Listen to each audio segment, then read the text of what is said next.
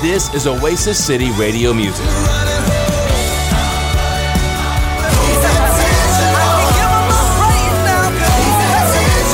This is Oasis City Radio Music. Sun goes up, sun comes down. This whole world keeps spinning around. This is Oasis City Radio Music. This is our God. This is who He is. He loves us. Jireh, you are enough. 24 hours a day at OasisCityRadio.com. Tune in, iHeartRadio, and the Oasis City Radio app. Stir it up. This is Oasis City Radio Music. Oasis City Radio.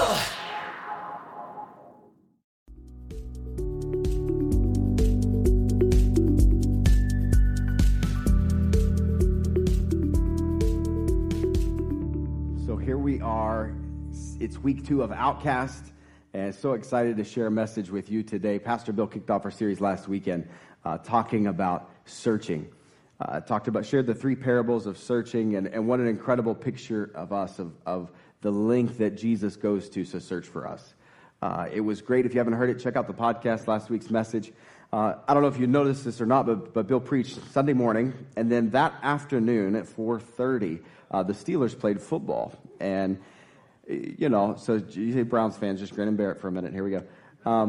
But as part of the game, you know, the Steelers were playing the Bengals, and first half there was this play that happened now you can't go too far, Jennifer. I know you're a Bengals fan, but she's heading right out of here. Hey, guess what? I know I'm picking her out because she really is a Bengals fan. Keetwan's in the house, I hear. He's back. Wave at me. Where's he? Somebody told me Keetwan's in the house. We're so glad. God is doing great things in his life and healing and awesomeness, and he's not raising his hand, but put your hands together. God's doing a miracle in his life. So glad to see you. Glad you're here. So just last week, so there's this play that happens in the game, and there's a touchdown that's thrown to one of the Pittsburgh wide receivers. Now, his name is Juju, and he is the youngest player in the NFL right now. He's only 20 years old, you know. He doesn't even have a driver's license. I mean, he could get one, but he doesn't have a driver's license. He rides a bike to work every day, you know.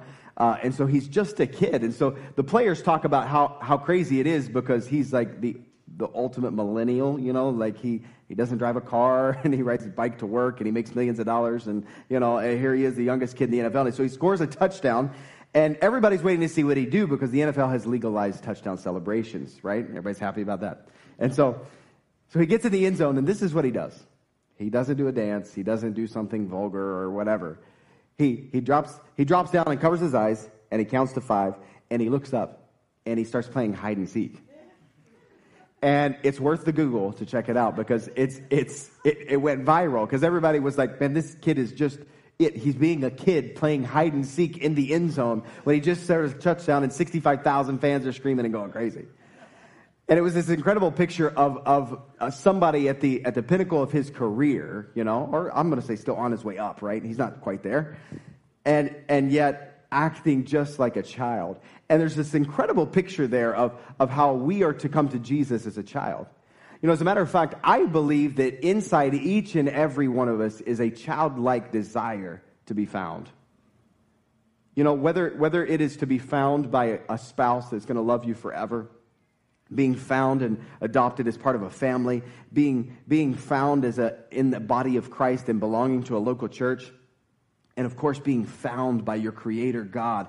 Every person here longs to be found. It's this desire that we all have. And so today I want to talk to you about finding for a few moments. There's another story in the scripture. It's recorded in Luke chapter 19. As we're looking at several stories over the next few weeks about the friends of Jesus. This young man's name was Zacchaeus. And if you grew up in church, you know him as the wee little man because you sang that song. And so Zacchaeus was short in stature, but yet God used him in an incredible way, and I believe there's some things that we can learn from his story today. So we're going to look at Luke chapter 19, verse 1. Jesus said this. He says, he entered Jericho and was passing through, and there was a man called by the name of Zacchaeus, and he was a chief tax collector, and he was rich. He said that for a reason. Zacchaeus was trying to see who Jesus was and was unable to because of the crowd, for he was small in stature, a wee little man. So he ran on ahead and climbed into a sycamore tree in order to see him, for he was about to pass through that way. And when Jesus came to the place, he looked up and said to him, Zacchaeus, hurry and come down, for today I must stay at your house. And he hurried and came down and received him gladly. When they saw it, they all began to grumble, saying, these are the religious people, the people in the crowd, began to say, he, Jesus, has gone to be the guest of a man who is a sinner. And Zacchaeus stopped and said to the Lord, behold, Lord, half of my possessions I will give to the poor, and if I have defrauded anyone of anything, I will give back 4 times as much. And Jesus said to him, today salvation has come to this house, because he too is the son of Abraham. For the Son of Man has come to seek and save that which was lost. Let's pray. Father, we thank you that you sent your Son to die for us, that we might have eternal life and have freedom in you. And we thank you that your Holy Spirit resides inside of us as believers, who guides us and directs us into truth and to understanding. We just ask now that your Holy Spirit would just soften our hearts, that our heart would be prepared like good soil, that your word would fall in it like seed that is planted, and it would bear forth much fruit in our lives. Today, God, I thank you that our ears are open, our mind is awake, that we're in tune to what you have for us today. So speak to our hearts and change our lives in Jesus' name. Amen. Amen. You know, Ephesians chapter 5, we talked about just 3 or 4 weeks ago in our series on family. And it says this in Ephesians chapter 5, verse 1. Paul is talking to the churches of Ephesus, and he says, therefore, be imitators of God as beloved children, and walk in love just as Christ also loved you. Be imitators of God. You know, Jesus was the perfect reflection of his Father God. He was perfect in all of his ways, and we are to be imitators of him. I believe with all of my heart that the life that Jesus lived here on earth was an example for us to all live by. That Jesus didn't do things on earth just simply as God because he had all the power to do them. But he walked on earth as fully God, yet fully man, to be an example for us. Time and time again, he said, follow me. Time and time he said, do as I do, when he was baptized, and things that happened all throughout his life. And so today I want us to look at the story of Zacchaeus. We may have looked at it through a certain lens, but today I want us to look at it through a lens of this, and of saying, how can we, like Jesus, reach people who are lost? The sermon series is called Outcasts. It's about going after the one that is outside of our realm of influence, outside of our sphere, outside of the church, whatever that might be. So how can we today look at the life of Jesus in this story and pursue the people in society who are outcasts, like Zacchaeus? You see, Zacchaeus was a tax collector. The Bible says in Luke right here, 19, that he was a chief tax collector. Now, everybody knows, don't nobody like taxes. I mean, we don't like taxes today, and they didn't like taxes back then. It's the same, right? And sometimes the messenger is guilty by association. Do you know what I mean? People didn't like Zacchaeus because of his occupation. He wasn't making the rules. He was just enforcing them, you know? It was kind of like a few years ago when I was a youth pastor. I needed a little extra side income, you know? We should all have a little side hustle.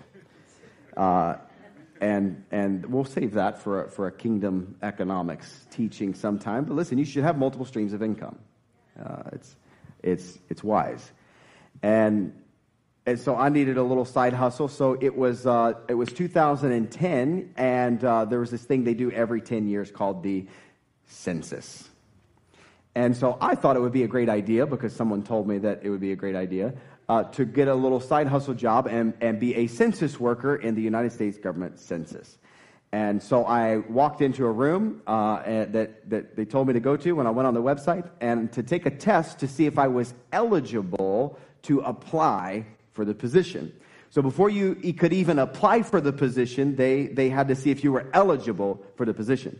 So they gave me a test, and it was like 60-some questions, I remember, and they were questions literally like which way is north and south and east and west, and they would give you a map with a street name and street numbers, and they would say, like, what is the street address of the third house on the left?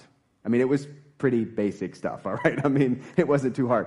And I remember sitting in that room, and then they told me, much to my surprise, that in order to qualify for the job, that I needed to make a 51% on the test. Listen, this is true story. I am not fabricating any of this, okay? Trust me. You sign up to be a census worker in 2020 and come back and tell me. True story. And I remember thinking, wow, I think there's going to be some interesting people that I'm going to be working with, you know? I mean, 51%. I mean, I'm talking about basic, like, second and third grade stuff, right? What I didn't realize is that I didn't realize that they were going to be sending me to the people that didn't turn in their census. And it never dawned on me that the people that didn't turn in their census were the people that didn't want to turn in their census. I know it seems basic, but look, I was just looking for a little extra cash, right? And so I thought, well, yeah, I can talk to people and collect some paperwork, you know. But these weren't people that forgot their paperwork. These are people that burned their paperwork, you know. And so many of these people were people who we'll just say had an opinion that the census was a conspiracy to collect data and to somehow implant like microchips in people's skin and put cameras all over their house and stuff. I mean, these were the kind of people that I was knocking on their doors. And I also quickly have found out that because I had a little government ID on, that they immediately associated me personally as one who was going to implant them with microchips and like hang cameras in the thing. And so the language that was used to express their opinion of not wanting to fill out the paperwork, and the gestures and the pets that they let loose to go get me and things was something that I really didn't expect. Because in their mind, I was guilty by association. I might as well be the revenue man. I guess that's what I was, right? And so I feel like I can relate to Zacchaeus just a little bit in the sense that, you know, when Zacchaeus walked down the street, everybody kind of ducked and hid, right? They were like, listen, that guy's just not the tax collector. He's the chief tax collector. And what you need to understand, too, is that it's not like today where we're taxed by our government, but the Jews were living under occupation.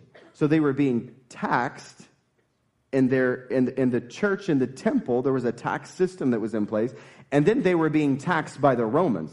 So the Jews didn't want to pay any tax to the Romans because they were being double taxed. So they really hated him. But it wasn't that the Romans were coming in and demanding tax. The Romans were getting Jewish people to work for them to collect the Roman tax. And so these people were traitors. They weren't just revenue people, but they were traders working for the other side, collecting money. And of course, they were skimming off the top. And so the tax collectors would skim off the top, and they would bring it to the chief tax collector of the town. So more than likely, Zacchaeus was the chief tax collector of Jericho and that entire region. And so then Zacchaeus would take his cut from it. The scripture goes out of the way to point that he was a rich man. You see, he was a dirty, rotten scoundrel. I mean, he was somebody that you didn't want to be associated with at all. I meant to say scoundrel. Y'all corrected me. Let me give you the mic and come up here and talk for 40 minutes.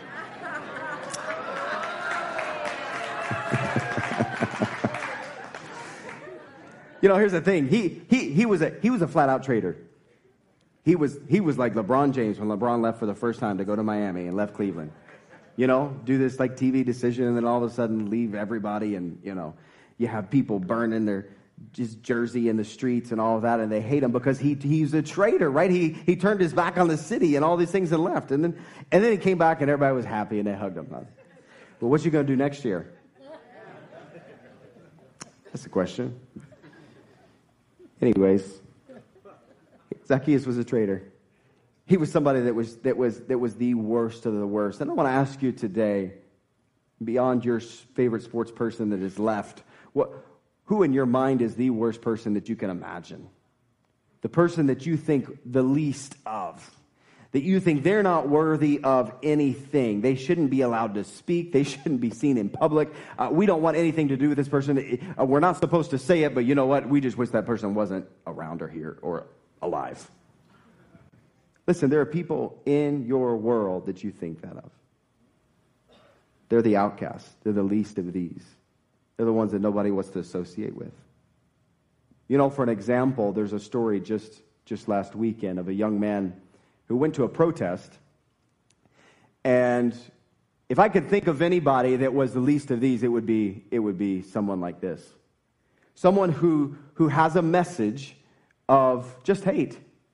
Someone who is not trying to in any way accept people or love people, but someone who is specifically trying to stir up problems. I don't understand it. It doesn't make sense. But if I could think of a list of people that were the least of these kind of people would be on there. And yet last week, something really interesting happened. I want to read to you a story of a young man just last week in Florida. There was a rally, a white supremacist rally, and so several thousand people came to protest, and lots of things happened at the protest that can happen. But you see, there was this man right here, wearing a T-shirt emblazoned with swastikas on Thursday. He was surrounded by a crowd of protesters who screamed, punched, and spat on him. Go ahead and roll the tape. This man walked into an anti-fascist rally and was treated as you could probably expect him to be treated. Some in the crowd attacked him, punched him, as I said, even spat on him. But then there was a young man named Aaron Courtney. And this young man did something that nobody expected. He walked up to him and gave him a hug. He gave him a hug in the middle of a rally where people are spitting on this man and punching him, and we could say, rightfully so. I mean, why else would this man be walking through the crowd of protesters, right? I mean, at least in America, we get this place where the protesters stand here and the other people stand here, and there's, a safe space in between. This man was intentionally walking through the crowd of protesters wearing this shirt. And this young man named Aaron Courtney went out of his way. This is what he said. He said, I could have hit him, I could have hurt him, but something in me said, you know what? He just needs love. Listen to this. I want to read you the story. It says, Courtney, a 31-year-old high school football coach from Gainesville, said, it's a step in the right direction. One hug can really change the world. It's really that simple. Now, these are his words. He said, I had the opportunity to talk to someone who hates my guts and wanted to know why. During our conversation, I asked him, why do you hate me? What is it about me? Is it my skin color, my history, my dreadlocks? After beating around the bush and avoiding my questions, I asked him and I pleaded with him. I almost broke out into tears, he said. I'm growing increasingly angry because I couldn't understand. And then Courtney said this, citing the teachings of his father, who's a bishop. Courtney told the Daily News, something in me said, you know what? He just needs love. Maybe he never met an African-American like this. So he told the Nazi to give him a hug. And despite some initial resistance, Courtney said, I reached over, and the third time, he wrapped his arms around me. And then I heard God whisper in my ear, you changed his life.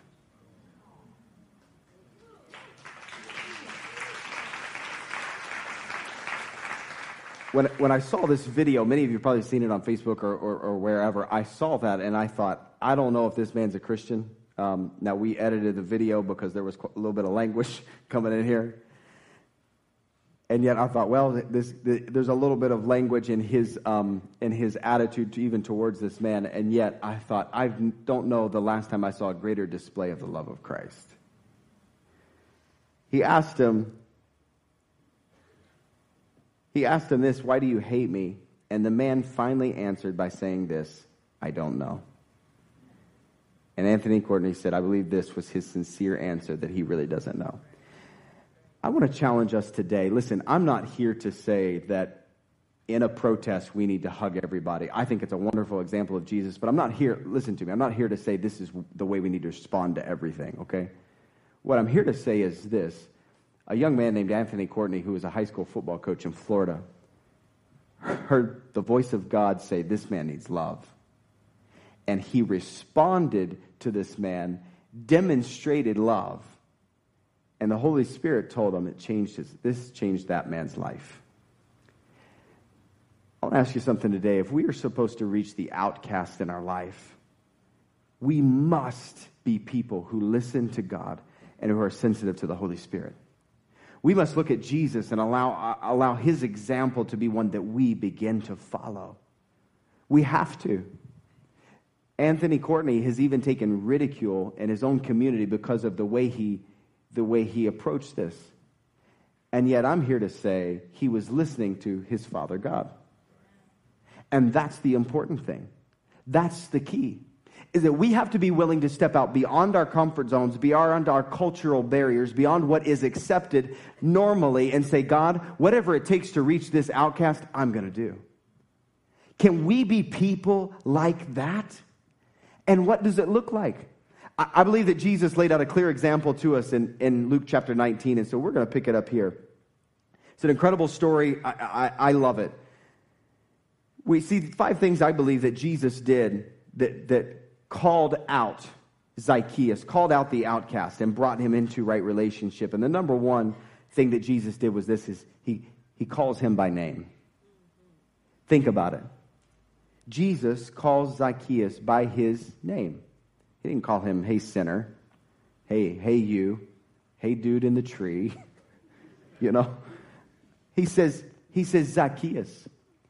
This is incredibly significant for us because of many reasons. But it's what Jesus did. It's the path that he chose to do. He called him out by his name. And here's why it is significant. You see, the name Zacchaeus means righteous one. Think about it.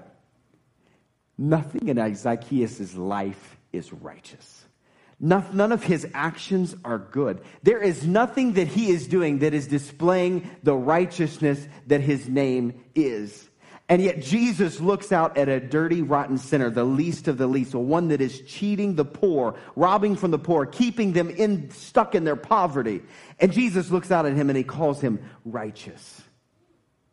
Listen, there's power in this. Jesus is looking out at a man and he's calling out his destiny. And he's saying, listen, I know there is nothing in your life that is reflecting righteousness at the moment, but I'm here to tell you who you are. I'm reminding you of your purpose. I'm reminding you of your calling. I'm reminding you of who God created you to be. And you are a righteous son and daughter of Christ, and that's who I'm going to call you.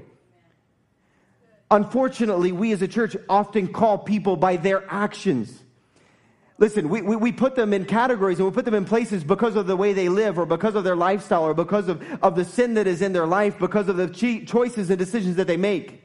And we categorize people because we say that's who they are. We put an identity on them and we align ourselves with the identity that the enemy has given them, that Satan has given them, rather than the identity that God made them with. And so God creates every individual with a purpose and a plan, and he calls them righteous. And yet we can often categorize people in a way that is not the way that God sees them. So we as a people, it's getting really quiet in here. We as a people have got to come to a place where we look at sinners, where we look at people that we don't understand, where we look at people the furthest away from God, and we begin to call them righteous ones. Because it's who they are. Their attitude and all of their things that they're doing may not line up with it, but it's who God created them to be. And so what you begin to do when you begin to call sinners righteous, once you begin to prophesy over them. And you begin to say, you know what? I know it doesn't look like it right now, but I see your future. I see what is inside of you. I see what God has for you. I see you coming into the kingdom. And so I'm going to begin to declare these things. And what you begin to do is, instead of putting people alone in a category and ostracizing them, listen, you begin to pull people up to the place that God created them to be. You begin to call people forth into their destiny. And that's what we're called to do as believers. Call people out as who they are. Call them by their name. He's prophesying over them. It's an incredible picture and something that we can't miss. Something as simple as calling them by their name. Listen, if you're in sales, you know the importance of calling someone by their name. Remembering their name, it makes an impression. So in the natural, it's significant. In the natural, you're placing value on someone. I don't need to tell that story. All right, I will. So, listen, I've had lots of jobs. I grew up on a farm, and then my first real job, I was an inner city youth pastor for 7 years. I mean, I went from one extreme to the other as far as culture and life and everything. So I've done a whole lot of things, okay? So for a while I drove a bus. And when I would drive a bus, kids would have problems, behavior problems. And so those were always the bus drivers that seemed to get sick and miss work, and the ones that me as a substitute ended up driving, right? The trouble ones, yeah? And so I would drive these buses, and I never had problems. I mean, listen, I had problems, you've heard about those. You always have instances, but I didn't have regular ongoing issues. And people, and they would ask me, a supervisor pulled in and said, what did you do? How do you get these kids to behave? Because nobody's getting them to behave. And I said, I honor them. It's the first time they get on the bus, I ask them their name. And when I speak to them, I call them by name. And if I don't remember it, I'm going to ask them their name and I'm going to call them by name because it's showing them honor. It's placing value on them. I care enough to call them by their name. And so because of that, I received honor. Because I showed honor, I received honor. And so Jesus is saying this to Zacchaeus. He's saying, listen, I'm not just going to call you whoever, but I'm going to call you by your name. He was intentional about it. And I look at this and I wonder, how in the world did Jesus know his name? There's really three ways that I can think of. Number one was he may have known Zacchaeus' reputation. He may have known who he was because he's the lead chief tax collector in Jericho. The truth is that is more than likely not the case because Jesus wasn't from that area. He wouldn't have known. He wouldn't have known the bad guy in a town, just like you don't know the drug dealer in a town, a few miles from here. You better not. And so Jesus more than likely would not have known that way. The second possibility is that it was a word of knowledge. This is a very, very acceptable, explanation of this. It very well could have been. Jesus could have received a word of knowledge and known Zacchaeus' name by the power of the Holy Spirit inside of him. And it's the same power that we can walk in. Now, I've never got a word of knowledge over somebody's name. That's a different level, y'all, But people do it. Absolutely. God does it. He does it, and we can be there. And if anybody could do it, Jesus could do it, right? But there's also a third possibility that I believe might be more likely is that Jesus was in the area and he was paying attention. And sometimes we make an excuse to say, well, we don't remember people's names for whatever reason. But listen, Jesus was paying attention. This is what I believe. 2 chapters earlier, Jesus tells the parable, a story, and there are several theologians that believe that Jesus, when he told the story, the parable of the tax collector and the Pharisee, that he was actually sharing the story of Zacchaeus walking into the temple a few days before. That Jesus was there and he was paying attention, that he saw this tax collector, Zacchaeus, walk into the temple, and maybe he asked what his name was. Maybe he overheard what his name was. But I believe Jesus was intentional to find out what his name was. If you want to reach people, your neighbor, in your community, you better know their name. You better find out what your name. Be intentional. Pay attention. Find out somebody's name. Because calling people by their name shows value and it shows that you care. And yes, it takes a little bit of homework and you gotta get there, but be intentional about it. A soul is worth it. Call people by their name. It's why we do Name Tag Sunday. Listen, I got it right here. I didn't want it for camera, but I'll have it for afterwards. It's why we do Name Tag Sunday a few times a year. Why? Because we need to learn each other's names. Because there's something insignificant about calling someone by their name. So Jesus did it. He called Zacchaeus by his name. Number 2 is he did this. He looks with compassion. Check this out in verse 5 in Luke chapter 19. He says this. When Jesus came to the place, he looked up. Now, why did he look up? Well, because Zacchaeus was in a tree. Okay? Now, understand that Zacchaeus was in a tree. This was odd. There's a truth here is that Zacchaeus wanted to be found. And we have to remember that no matter how hard someone pushes you away, no matter how hard someone says, I don't believe in God and I don't want to do anything, we are all created with inside of us a desire to be in relationship with God the Father. And Zacchaeus wanted to be found. You see, the scripture tells us that he ran ahead of the crowd. Okay, let me tell you something. Grown men don't run. And they didn't run back then either, okay? Grown men didn't run back then, especially someone in his place in the community. He didn't run. I mean, they wore the skirt things back then, okay? So to run, he had to hike up his skirt and run. And they didn't do that. And so Zacchaeus did. But why? Because he was wanting to be found. The other thing he did is he climbed a tree. Again, something grown men didn't do. Now, listen, in public gatherings, you would have people that would climb trees to be able to see. So it wasn't all that common. I've been in nations before, in large gatherings, where people climb trees to see, to be able to hear things. It happened frequently. But no one of his place in society would ever do that. Because they would be standing at the front. They would have a place of honor. They would have a place where a rich man would stand. You see, Zacchaeus wanted to be found. And I'm here to tell you that no matter who it is in your life that doesn't want to hear the name of Jesus, they want to know. There's a longing, there's a desire in them that they say they want to be in relationship with God the Father. So Jesus walks up to him, and he looks up because he's in a tree. And the scripture says that he looked at him, and then he called him by the name. Jesus looks with compassion. Here's the truth. One look from Jesus said everything that needed to be said. Scripture tells us in several places it's recorded, and I'm going to do this right here. In Matthew chapter 9, verse 36, Jesus looked out with compassion at the sheep, at the lost, and he said, these people look like sheep without a shepherd. But he looked with compassion. I want to ask you today, what must that have looked like? What does the look of Jesus say? You know, they say a picture is 1,000 words. But how many of you know, when you get a text message, you can respond with a picture of an image of a look. And you don't need to say anything else. You can send a picture of somebody rolling their eyes, and you don't need to say a word. You can ask someone a question, and they roll their eyes, and everything's been said. You can respond in a million different ways with just a look. And yet Jesus looked upon the sinner, and in that moment, I believe that nothing even needed to be said. Because in a moment, in a look from Jesus, when Jesus then posed the question, when he said, do I want to go to your house? The automatic response was yes. How many of you know the way you look at people sets the tone of the conversation? Yep. Come on, wives, help me out. If I've heard this once before, I've heard it a few times, that the way that I look in a conversation with my wife, I'm saying, I'm sorry, but my face ain't saying I'm sorry. You know what I'm saying? You've been there. You're talking to your kids, and they're rolling around on the couch, and they're like, oh, I hear you, I'm sorry. But their face ain't saying nothing like that. You see, your face will set the tone of the conversation. It sets the tone for the meal. It sets the tone for that first date, you know? When you sit down and on that blind date. Come on, I thought that was funny. I thought that was funny.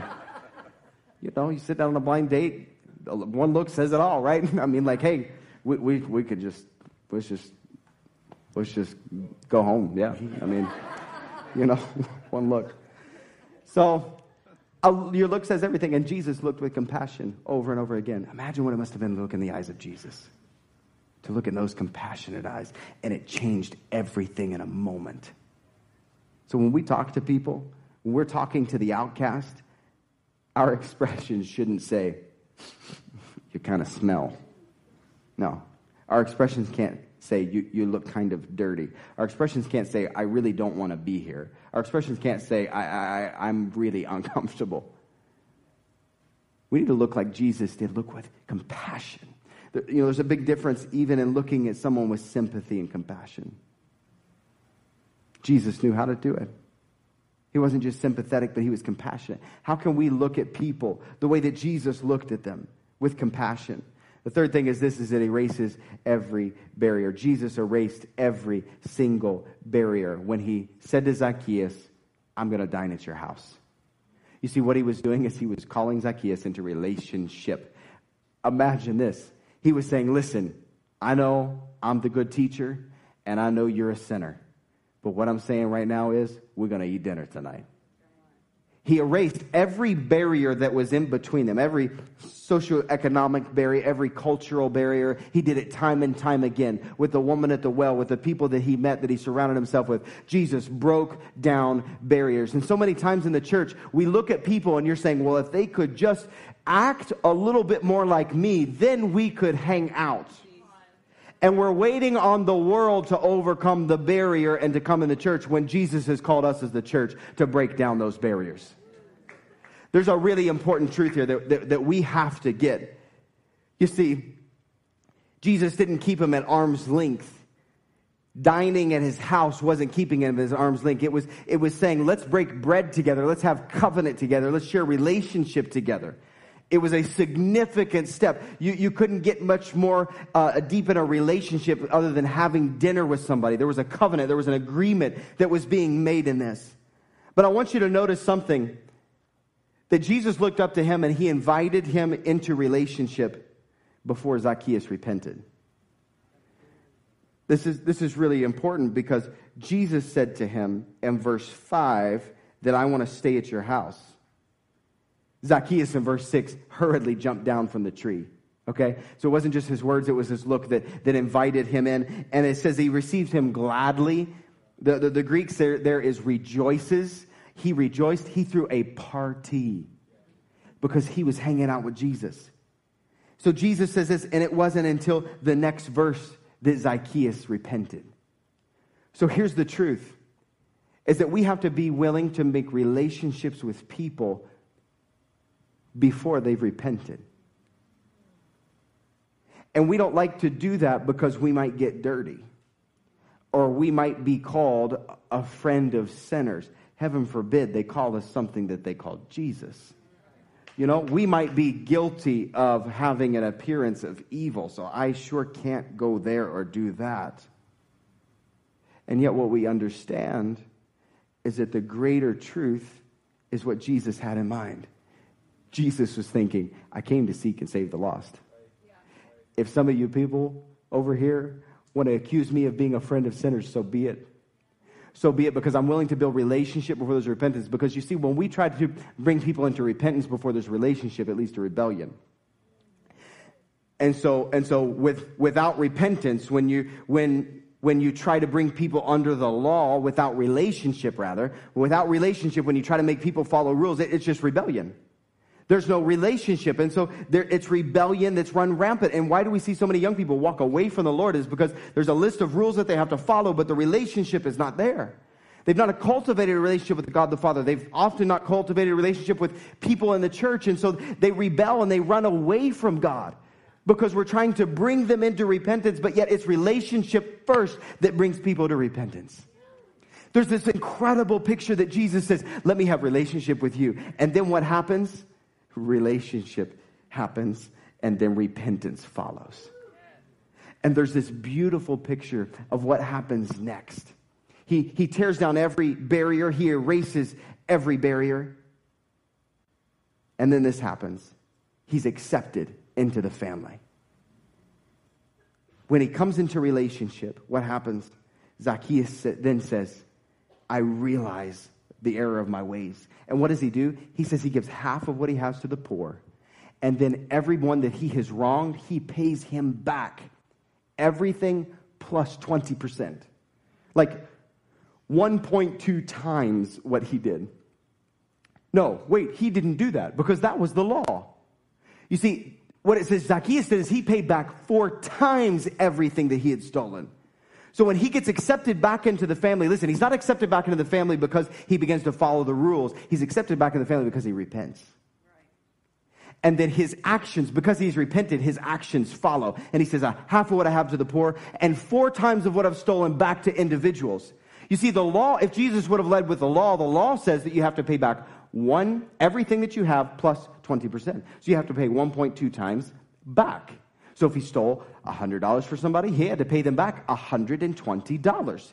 That was restitution. That was according to the law. And what happens when God really gets a hold of your heart? Generosity. He goes from not just meeting the law, but he goes way far surpassing it. And he said, I'm going to give away 4 times what I stole from anybody. It's not holding someone to the law, but it's inviting them into relationship, and it leads to genuine repentance. You see, repentance is changing the way we think, but then it changes our actions. It changes everything from here on out. And it's what we see in Zacchaeus' life. His entire life has changed. His actions are changed. His attitude changes. Everything all of a sudden becomes different. And then this is what happens. At the very end of the story, Jesus nullifies every single accusation. Remember, the religious people, the people that were gathered around, were saying to him, they began to grumble. Imagine that, people grumbling. They began to grumble and say in verse 7, he's gone to be the guest of a man who's a sinner. You see, when we really truly begin to love people like Jesus loved people, other people will talk. Other people will grumble.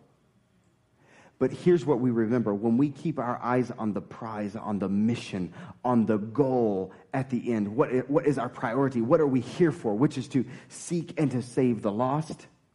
When we keep our eyes fixed upon the prize, the grumblings of the people in the crowd don't matter. And Jesus was able to silence the crowd by once again reminding them. And he says at the very end, hey, today salvation has come to this house, for the Son of Man has come to seek and to save that was lost. There was a prophetic word in this church a couple years ago that said we're called to be a no judgment zone. And what happens when you're a no judgment zone is that other people judge your church, right? You know, like, well, you know what they do at that church. You know what they believe at that church. You know who they let come to that church. That's what happens. But we're called to be a church that is like Jesus. We're a no judgment zone. We bring people and we invite them in and we say, come into relationship. Yes, come in fellowship with us. Who better to come to church than the lost? Have we missed it somewhere? And so we want our church to be full of people who don't know God. Because we say, no, we're not going to judge you. But once you come in and into relationship, all of a sudden the Holy Spirit begins to work on you. And all of a sudden you begin to find, man, I can't do this anymore. I can't do this anymore. I can't keep this. I got to give this away. I got to become a generous person. All these things begin to happen because we've invited him into relationship in the house. So I'm here to say today, listen, as a church, I don't know exactly what that looks like. I don't know what being a no judgment zone looks like as a church. But I know this. We're going to follow the heart of God. We're going to follow the Holy Spirit's leading. And we're going to welcome everyone with arms wide open. We're going to be a place where people come and they feel accepted. And they can embrace God. Where they can come and encounter the presence of the living God.